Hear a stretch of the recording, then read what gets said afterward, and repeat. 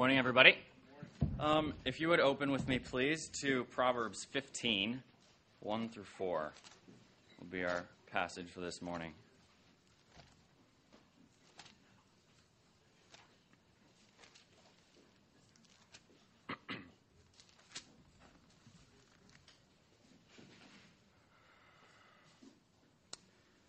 A soft answer turns away wrath, but a harsh word stirs up anger. The tongue of the wise commends knowledge, but the mouths of fools pour out folly. The eyes of the Lord are in every place, keeping watch on the evil and the good. A gentle tongue is a tree of life, but perverseness in it breaks the spirit. Let's pray. Lord, thank you for this beautiful morning that you've given us, God. Lord, I thank you for everyone who is here, Lord, everyone who is absent, God. Lord, thank you for keeping us safe as we travel this morning, God. Lord, I pray that you would speak through me this morning. Use me to share your message.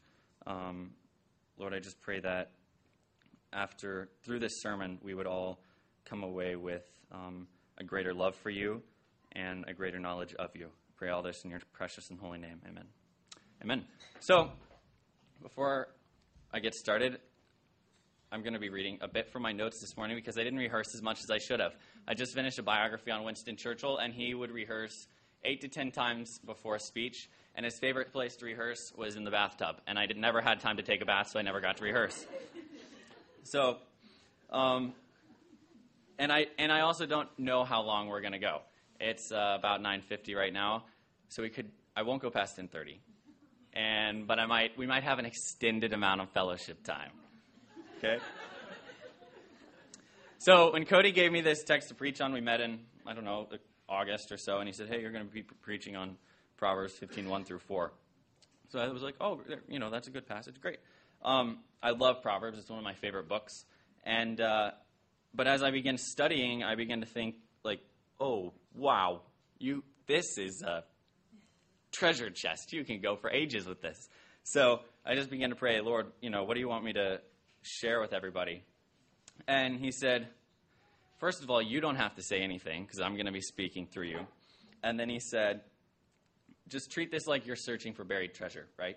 Dig as deep as you can and find some great applications, and then most importantly, apply them to yourselves. So I'm calling this message like a journal entry message to you guys because it's all to myself. And it's plain and simple. So, we're going to mostly stay in Proverbs, and then I have some other illustrations throughout the Bible. And then I want to focus today about what we want our words to be like, rather than what we don't want them to be like. I was listening recently to a podcast, and the guy speaking said that he had recently heard an illustration about a NASCAR driver, and when you're first learning to be a racer, and as you train, when you're driving, going around a curve, you don't look at the wall and stay away from the wall. Your steering is naturally going to follow your eyesight. So you keep your eyes straight on the road. So I think this is a good parallel here. We want to focus on what we want to do rather than focus so much on what we don't want to do. And also like a counterfeit, like an inspector who studies money. He studies the real thing, not the counterfeit bill. And then I have some points in here, but I just want to point out too that the most important thing we can do with our words is share the love of Christ with people, share the gospel. Okay, so here's my thesis statement or the premise. The words we say have a direct influence on those around us and on future generations to come, for good or for evil, whether we like it or not. So we're going to look at some guidelines for our speech and how to use our speech to glorify God in our everyday interactions with others, whether it's family members or friends or people we run into on the street. So let's look at verse 1 here. A soft answer turns away wrath, but a harsh word stirs up anger. So I began thinking of this, and I thought, this is pretty much opposite of what we would usually think. Usually, if something hard is coming towards an object, whatever object it's traveling towards, let's see if I can do this simply. This object must be harder than the object traveling towards it to repel it, right? So this first line in verse 1, a soft answer turns away wrath, kind of seems totally opposite, like a baseball bat and a ball, or what other illustrations? Or, since we're in Texas, a gun with an animal, something like that. So why does this soft answer turn away something that is seemingly more forceful than a soft answer, which is a harsh word? So after looking through Scripture, I have a couple of conclusions, and I know we could find many, but these are just a couple, okay? So the first one is shock value. When someone comes at you with an angry spirit or a harsh word, they're not expecting you to give a soft answer in return for their harsh one, right? Normally, if I were to say something rude to somebody else, I'm kind of defensive and ready for them to spit something back at me. So let's flip, if you will, to Judges 8, 1 through 3. And here we have a great example. Gideon has just conquered with 300 men right about 120,000. Let's see. Yeah. In verse 10, you can see that the Midianite army there were 15,000 men remaining, and there had fallen 120,000 men who drew the sword. So, Judges 8, 1 through 3. Then the men of Ephraim said to him, "What is this that you've done to us, not to call us when you went to fight against Midian?" And they accused him fiercely. And he said to them, "What have I done now in comparison with you? Is not the gleaning of the grapes of Ephraim better than the grape harvest of Abiezer? God has given into your hands the princes of Midian, Oreb and Zeb. What have I been able to do in comparison with you?" Then their anger against him subsided when he said this. So here we have Gideon being approached by the Ephraimites after a battle that Gideon and the Ephraimites have both been involved in with the Midianites. And so the backstory here is, we all know this, but Gideon, God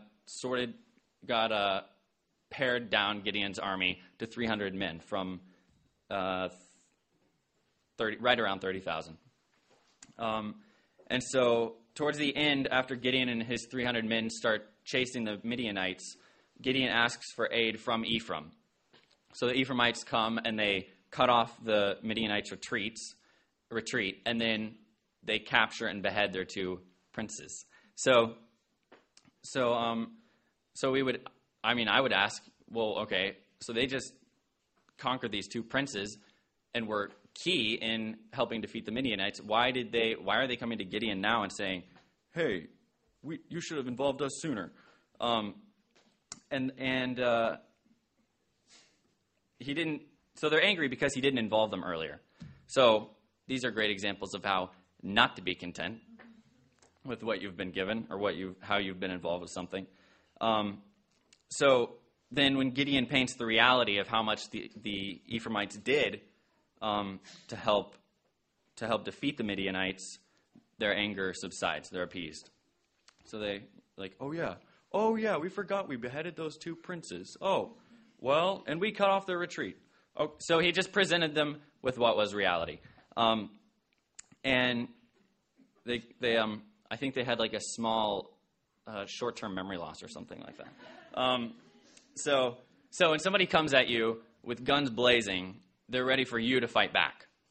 And when we respond with a soft answer, it takes them by surprise. So shock factor is number one. And I'm going to go on a small rabbit trail just for a second, because those are always fun. I have two subpoints for this one, and that is that, they're in Gideon's response. So we ask, how did Gideon respond? 1a is humbly. We have Judges 8, 2 and 3. He said, and he, Gideon, said to them, "What have I done now in comparison with you? Is not the gleaning of the grapes of Ephraim better than the grape harvest of Abiezer? God has given into your hands the princes of Midian, Oreb and Zeb. What have I been able to do in comparison with you?" Then their anger against him subsided when he said this. Whoa, that's massive humbling right there. God just used Gideon in a huge way, and he's lowering himself beneath these Ephraimites. So Gideon made little of himself in order to make much of their deed. So, and the Ephraimites did do a lot, but Gideon just defeated 120,000 men with 300 men. God used him. And he had every right in the world to get stiff-necked and brag about it, but he didn't. And if we think about it, often at the root of harsh words or some conflict like we have with the Ephraimites and Gideon, pride is often the root of it. That's just a little note I had here. Okay, so and then 2, we have 1A, and then I wasn't sure what to call this. 2B? No, can't call it 2B. So I called it 2A. He overlooked what could have easily become a bee in his bonnet, right? That's a common saying that we have sometimes, back in the day at least. So he could have held a grudge. I mean, these guys come to him saying, hey, you should have involved us earlier. And it would have been really easy for him to just have said, well, you know what, you're not happy with that, and stomped off or whatever. But he didn't. He responded to them, their anger subsided, and he moved on to his next task, and we can see that in verse 4. And Gideon came to the Jordan and crossed over, he and the 300 men who were with him, exhausted yet pursuing. I was reading that last night. Exhausted yet pursuing. That is the best ending for a sentence. That's how that's how we want to be in pursuing Christ, right? It's going to be tiring sometimes, and it's going to be hard. Exhausted yet pursuing. I just love that. So it's easy to let a grudge fester and become bitterness, right? But follow Gideon's example here and don't. And then just in stark contrast to how Gideon responded to the Ephraimites, let's just flip over a couple pages here to Judges 12, 1 through 7. This is Jephthah, who's another judge here. And same group of people, same Ephraimites here, or same tribe at least. The men of Ephraim were called to arms, and they crossed, let me make sure I'm reading the right verse here. And they crossed to Zaphon and said to Jephthah, why did you cross over to fight against the Ammonites and did not call us to go with you? We will burn your house over with fire. And Jephthah said to them, I and my people had a great dispute with the Ammonites, and when I called you, you did not save me from their hand. When I saw that you would not save me, I took my life in my hand and crossed over against the Ammonites, and the Lord gave them into my hand. Why then have you come up to me this day to fight against me? Then Jephthah gathered all the men of Gilead and fought with Ephraim. And the men of Gilead struck Ephraim because they said, you are fugitives of Ephraim, you Gileadites, in the midst of Ephraim and Manasseh. So, it's kind of intriguing if you like some more history there, a few verses down, like how they determined who the Ephraimites were. But anyway, we have here totally different response than how Gideon responded to the Ephraimites, and a totally different outcome. Okay, so our second point here is that, just 1 second.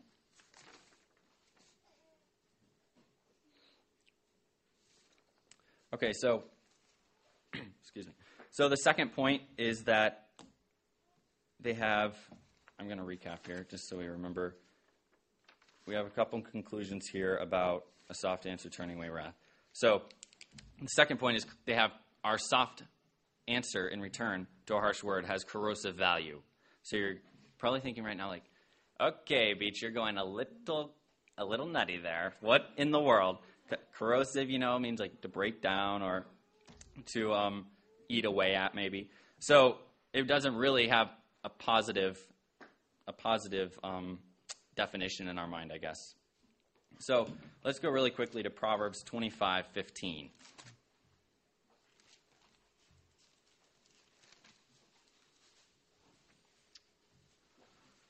With patience, a ruler may be persuaded, and a soft tongue will break a bone. So I wondered break a bone, what could that mean, really? And then the Lord brought to mind a bone of contention, right? So that's like something that a couple people disagree over, or it could even be a grudge against someone because of something they've done. So a bone of contention would basically be something that comes between a couple people. And in 1 Samuel 25, y'all can turn there if you want, you don't have to. 1 Samuel 25, 10 through 22. I'm going to start in verse 6. We have a great example of something that can come between people, and then a soft answer totally changing the outcome. Then David said to Ahimelech the Hittite and to Joab's brother Abishai, let me give a little backstory here. David and his men are out in the wilderness, and they come across Nabal and Abigail's estate, basically. And David's men are protecting the shepherds of Nabal and Abigail. Then David said to Ahimelech the Hittite and to Joab's brother Abishai, the son of Zeruiah, who will go down with me into the camp to Saul? I'm reading chapter 26. 25, verse 6. I wondered why I wasn't seeing any shepherds in there, wilderness. I knew I'd seen that a couple days ago. Okay, so 1 Samuel 25, 10 through 22, starting in verse 6. And thus you shall greet him, peace be to you, and peace be to your house, and peace be to all that you have. I hear that you have shearers. Now your shepherds have been with us, and we did them no harm, and they missed nothing all the time they were in Carmel.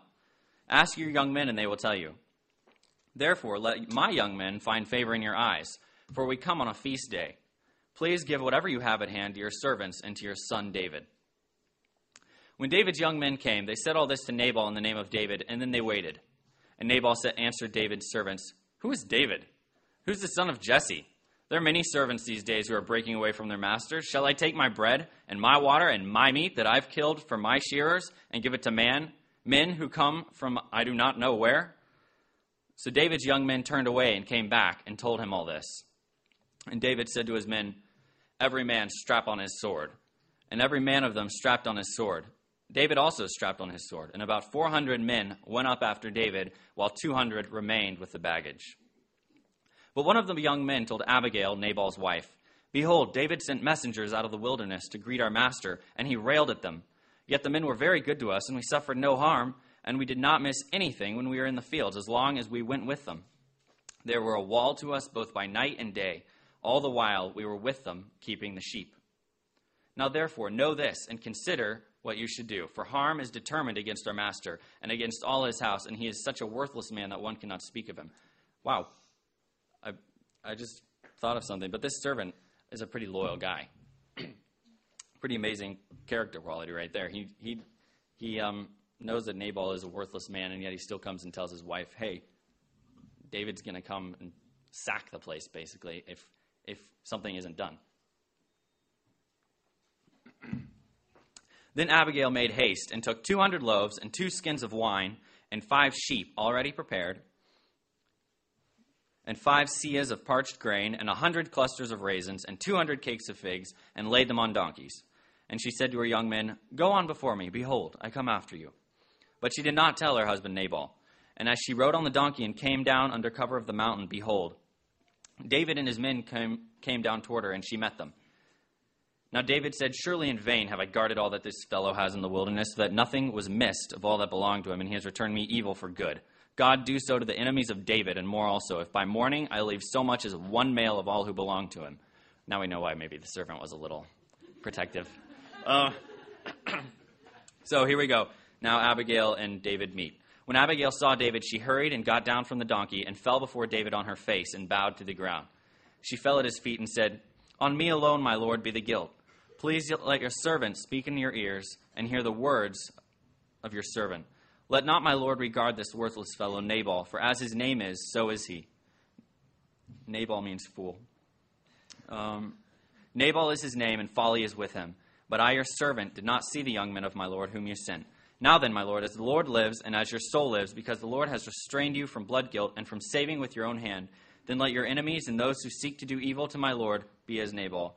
And now let this present that your servant has brought to my lord be given to the young men who follow my lord. Please forgive the trespasses of your servant, for the Lord will certainly make my lord a sure house, because my lord is fighting the battles of the Lord, and evil shall not be found in you so long as you live. And she goes on to compliment him, basically. And then verse 32, and David said to Abigail, Blessed be the Lord, the God of Israel, who sent you this day to meet me. Blessed be your discretion, and blessed be you who have kept me this day from blood guilt and from avenging myself with my own hand.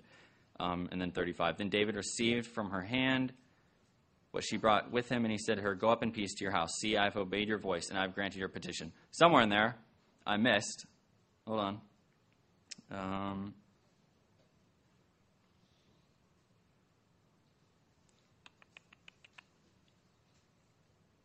If anyone sees it, you can holler out. When she brought that to him, he just cooled off. Totally changed the outcome. So they have, let's see. So Abigail's appeasement of David's anger broke the bone of contention or the grudge or what was irritating David that David held against her husband. So this passage literally fleshes out Proverbs 15:1. And we've all heard stories about people who've been pacified with a soft answer or, when they come with a harsh word, a soft answer turns them away. I know there have been some church neighbors were not very happy when the building was going up, and Mr. Welch just talked to them, and their attitude totally changed eventually. So just concluding with this verse, let's flip to Proverbs 16:1. It's just a couple pages over.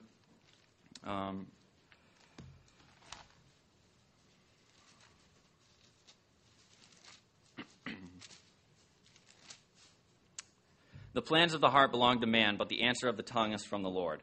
So I know this is talking about our future plans and what's going to happen in the future, but in our flesh, there's no way we can respond with a soft answer when somebody comes at us with a harsh word. So when we have the Lord with us, though, we can do all things. We can do it through his power. And then I want to just briefly mention Isaac. In Genesis, we don't have to turn there, but Genesis 26, and he's building these wells and quarreling with Abimelech, who is the king of the Philistines, I think, quarreling with Abimelech's men, Isaac's men and Abimelech's men. And so eventually, Isaac and Abimelech make peace. Abimelech has heard about all that the Lord's done for Isaac. And so I just wrote down that another thing that this verse, soft answer turns away wrath. Another thing we should all strive to be is peacemakers.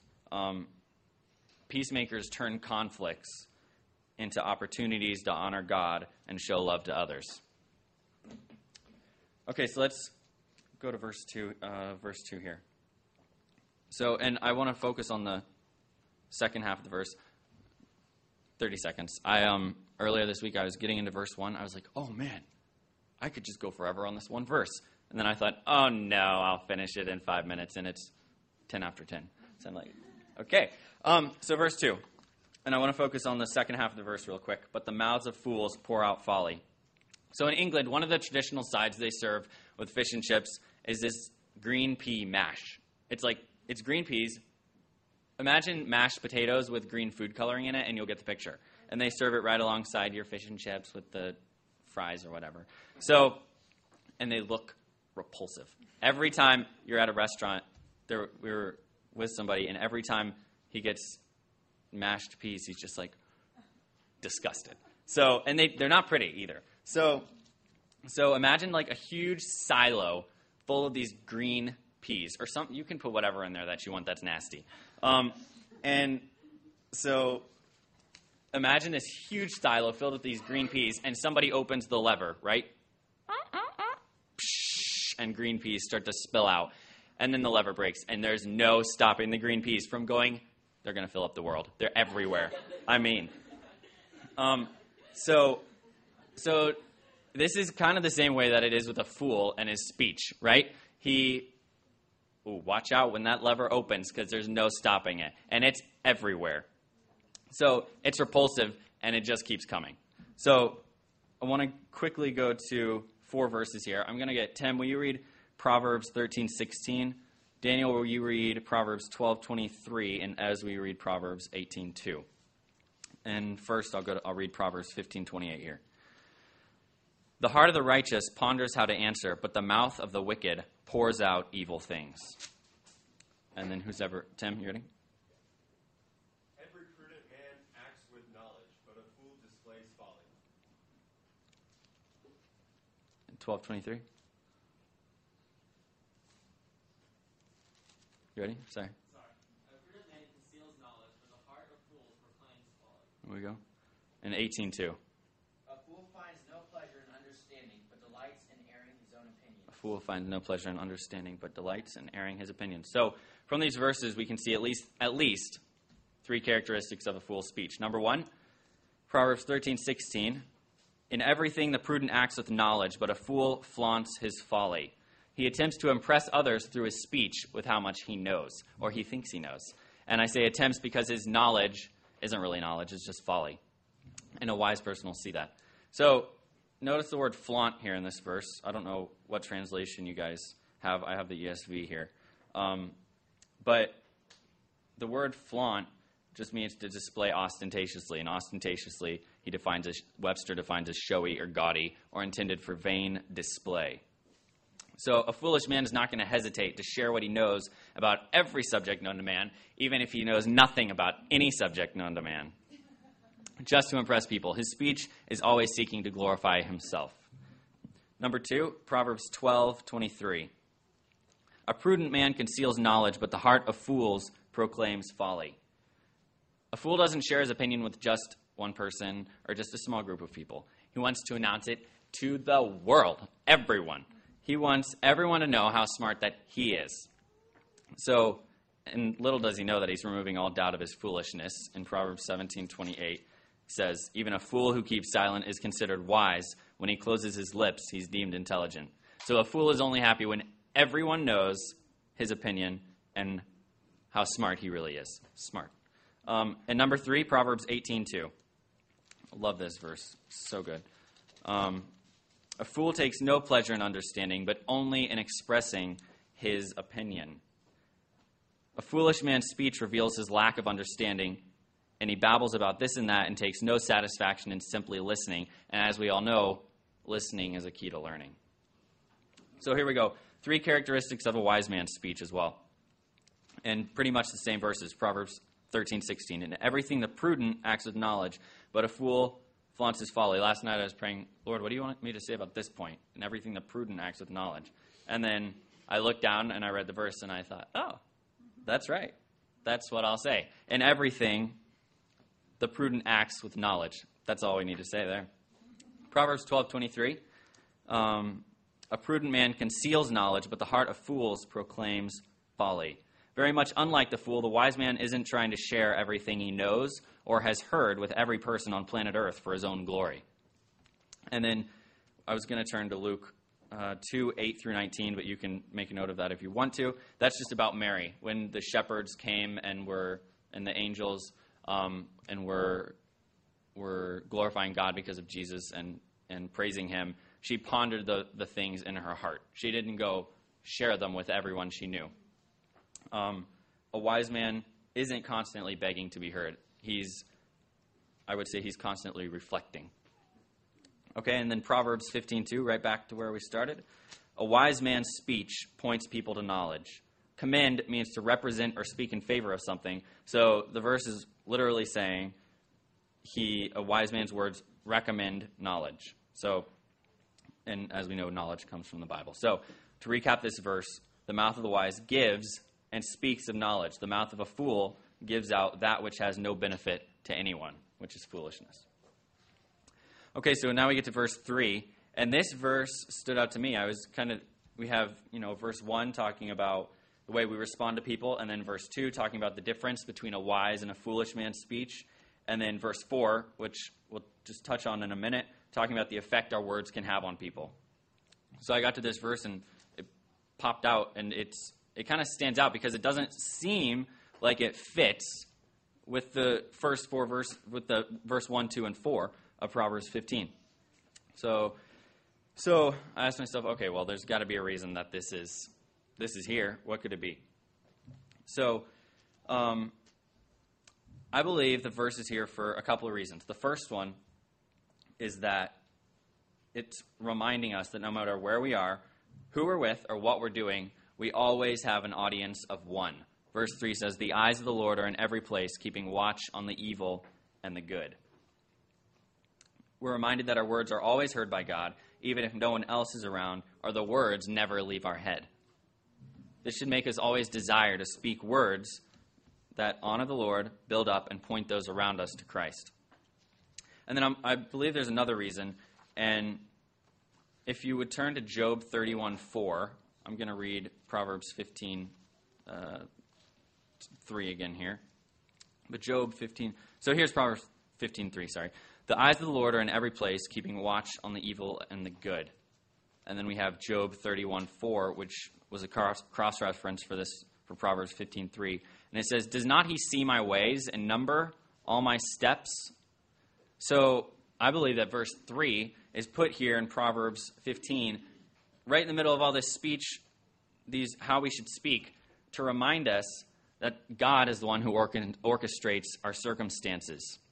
Psalm 139:16 says, your eyes saw my unformed substance, and your books are written, every one of them, the days that were formed for me, when as yet there were none of them.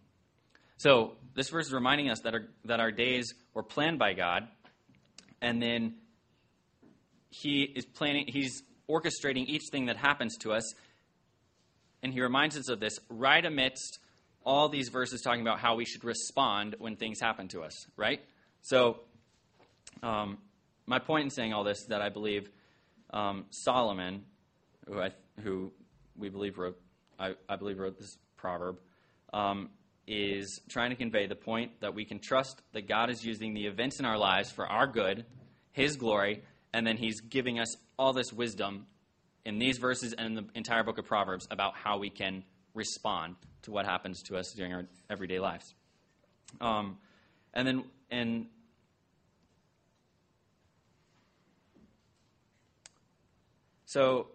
I just have at the end here, a lot of times we can get distracted by life or overwhelmed at it and worried about, when is the paycheck going to come in, or what am I going to be doing a year from now?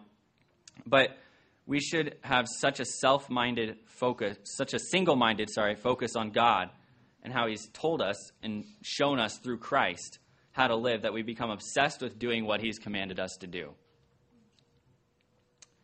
And then I have there's an app called Morning and Evening for anybody who has an iPhone or an iPad, and it's Morning and Evening by Charles Spurgeon.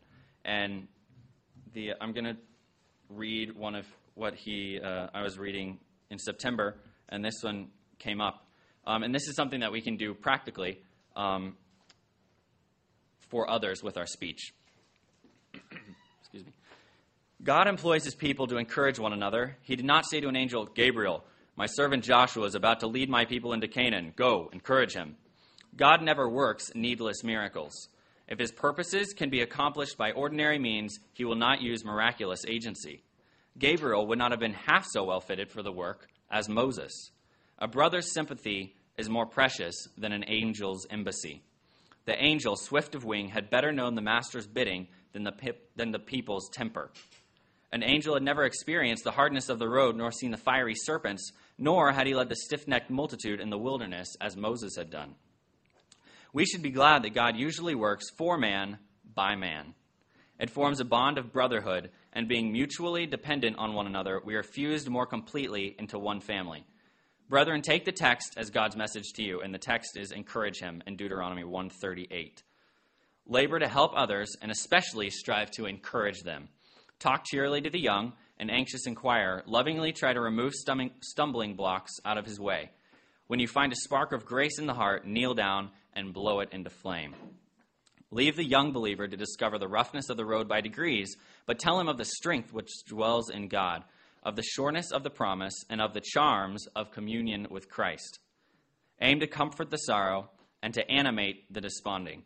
Speak a word in season to him that is weary, and encourage those who are fearful to go on their way with gladness. God encourages you by his promises. Christ encourages you as he points to the heaven he has won for you, and the Spirit encourages you as he works in you to will and to do of his own will and pleasure. Imitate divine wisdom and encourage others according to the word of this evening. I love that. That's just such a simple, practical thing that we can do to others to encourage them. He really wrote that well. Okay, so our last verse 4 here. And I love the imagery of this verse. I think my mind works in photographs or something, and Liza is a fantastic artist, and so she's always drawing amazing pictures, and I didn't get her to illustrate this, but I'm always thinking like, okay, if Liza illustrated this, then what would it look like? So this would be fantastic. So this verse 4, a gentle tongue is a tree of life, but perverseness in it breaks the spirit, is a fantastic picture, paints a fantastic picture of the life-giving effect of our words. And then it also paints a picture of the devastating effect our words can have. Proverbs 12:18 reads, "There is one whose rash words are like sword thrusts, but the tongue of the wise brings healing." Okay, so I want to tell you the story of a man. And this man is a mighty warrior. He's a judge of Israel. God used him to conquer kings and to set Israel free from oppression. And his name is Jephthah. And we can read his story in Judges chapter 11. Now, Jephthah has pursued the Midianites, the Ammonites, and God has used him in great ways and will use him.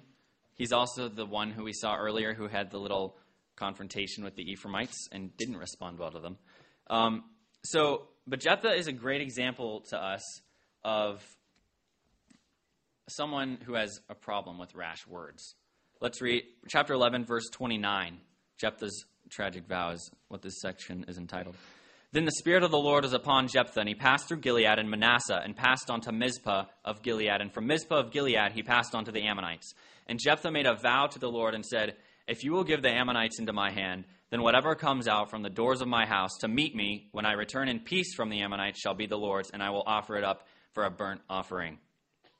So Jephthah crossed over to the Ammonites to fight against them, and the Lord gave them into his hands. And he struck them from Aroer to the neighborhood of Minnith, 20 cities, and as far as Abel-keramim, with a great blow. So the Ammonites were subdued before the people of Israel.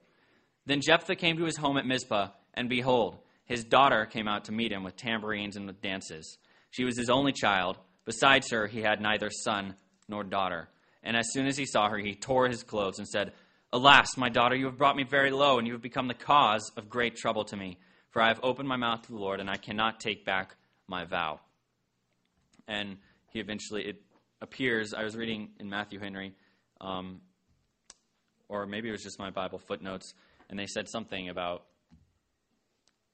maybe he didn't keep his vow or something, or maybe he just never let her marry or something like that. But the verse 39 says, "And at the end of 2 months she returned to her father, who did with her according to his vow that he had made." I believe that he really sacrificed her. Jephthah is a great example of a man who has an issue with rash, ill-thought-out words. And because he didn't think before he spoke, he caused the death of his daughter.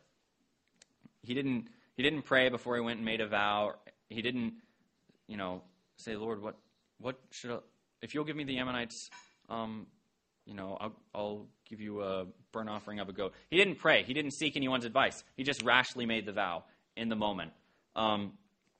And that's a lesson right there for us, I believe. So let's look at the first half of verse 4 here. Let me turn back here to Proverbs 15.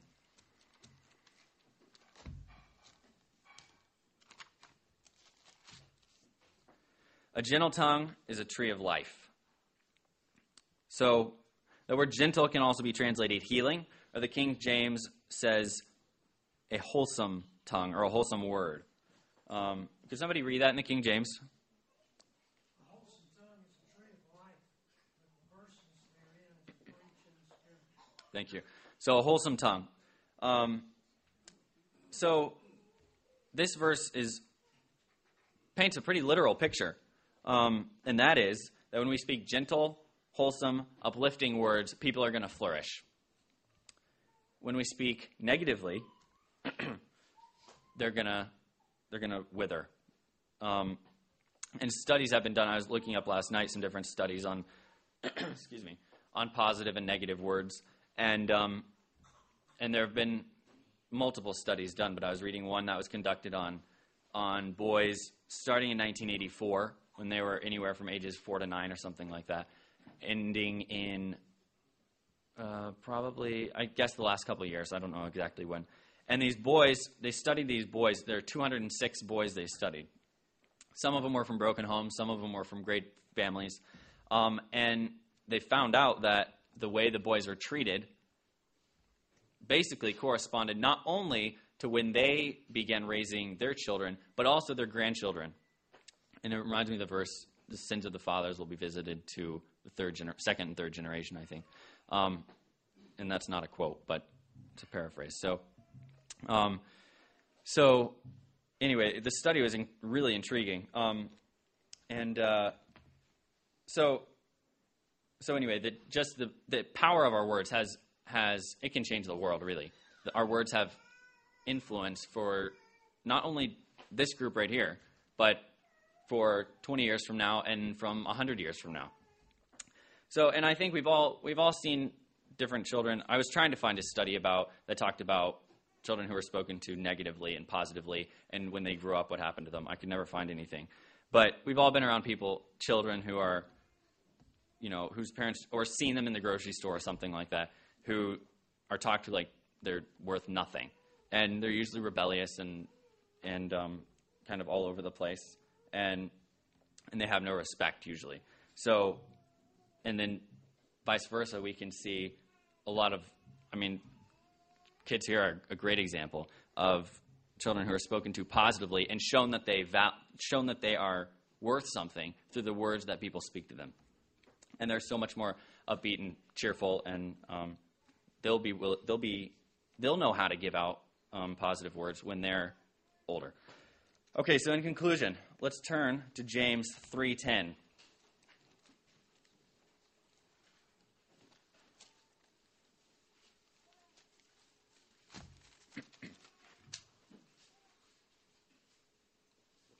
So, this passage is why I have a healthy fear of my tongue.